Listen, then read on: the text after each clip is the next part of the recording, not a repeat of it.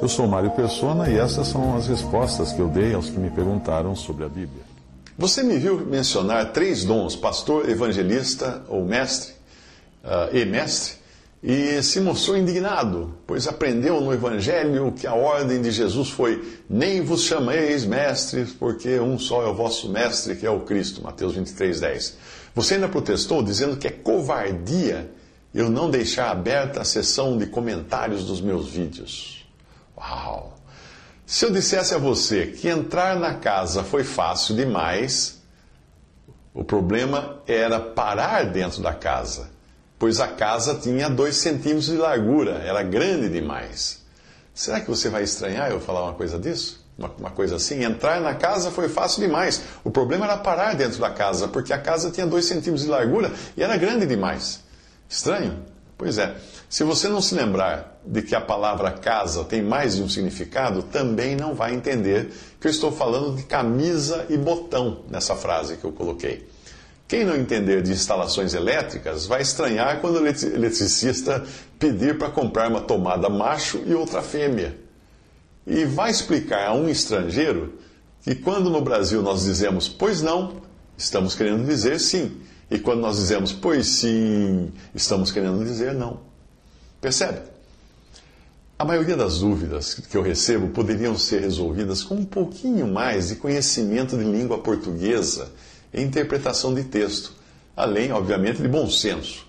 Existem também os casos de autismo, que, de acordo com a definição moderna, não necessariamente descreve alguém com um distúrbio grave de cognição ou controle dos movimentos, mas a mera dificuldade de entender sarcasmo, linguagem figurada, linguagem de duplo sentido. Hoje já é considerado autismo uma pessoa que não entende piada. Tem gente que, se você disser pode esperar sentado, vai puxar uma cadeira para esperar por você, porque são pessoas literais. Elas só entendem aquilo que é o que você disse. Elas não pensam nas entrelinhas.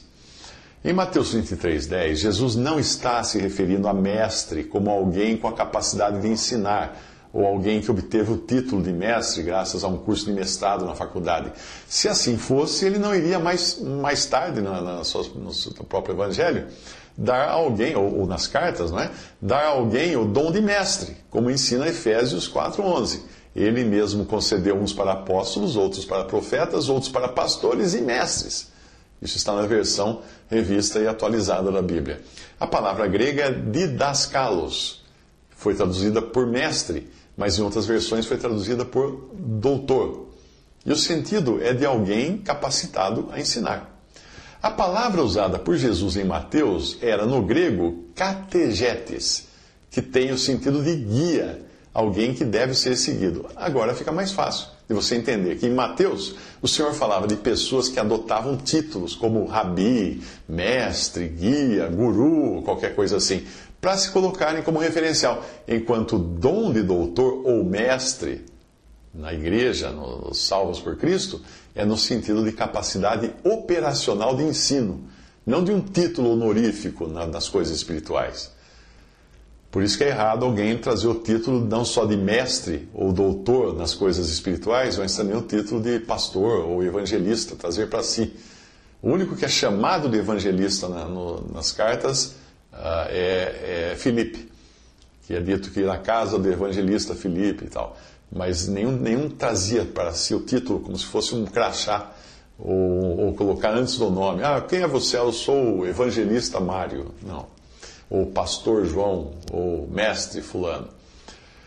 Mas nem sempre a questão se resolve conhecendo o seu grego. O versículo anterior, em Mateus 23:9, diz também: a ninguém na terra chameis vosso pai, porque um só é o vosso pai, o qual está nos céus. Agora imagine o garotinho que descobre isso e vira para o seu pai e diz assim: pai, descobri que você não é meu pai. Está escrito aqui na Bíblia. Mas nesse caso o grego é pater, a mesma palavra usada em toda a Bíblia para designar o progenitor. Então, deveria uma criança deixar de chamar seu progenitor de pai? Não, claro que não. Porque está muito claro que o sentido em Mateus é espiritual e não da relação natural. Agora, você chamou de covardia o fato de eu não permitir comentários nos meus vídeos. E não permito mesmo. E agora fui eu quem ficou em dúvida, sou eu que estou em dúvida. Será que covardia no seu vocabulário tem um sentido diferente do meu? Eu digo isso porque quando eu morei em Goiás e um rapaz me disse que ele era muito sistemático, eu demorei para entender que para alguns ali, sistemático significava nervoso e não metódico, como eu sempre entendi que era. E felizmente eu já tinha morado lá o tempo suficiente para entender quando alguém a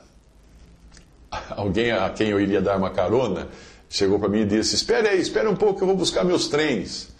Se eu não entendesse isso, eu ia dizer que um trem não ia caber dentro de um carro.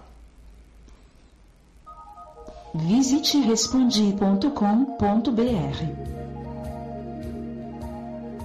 Visite 3minutos.net.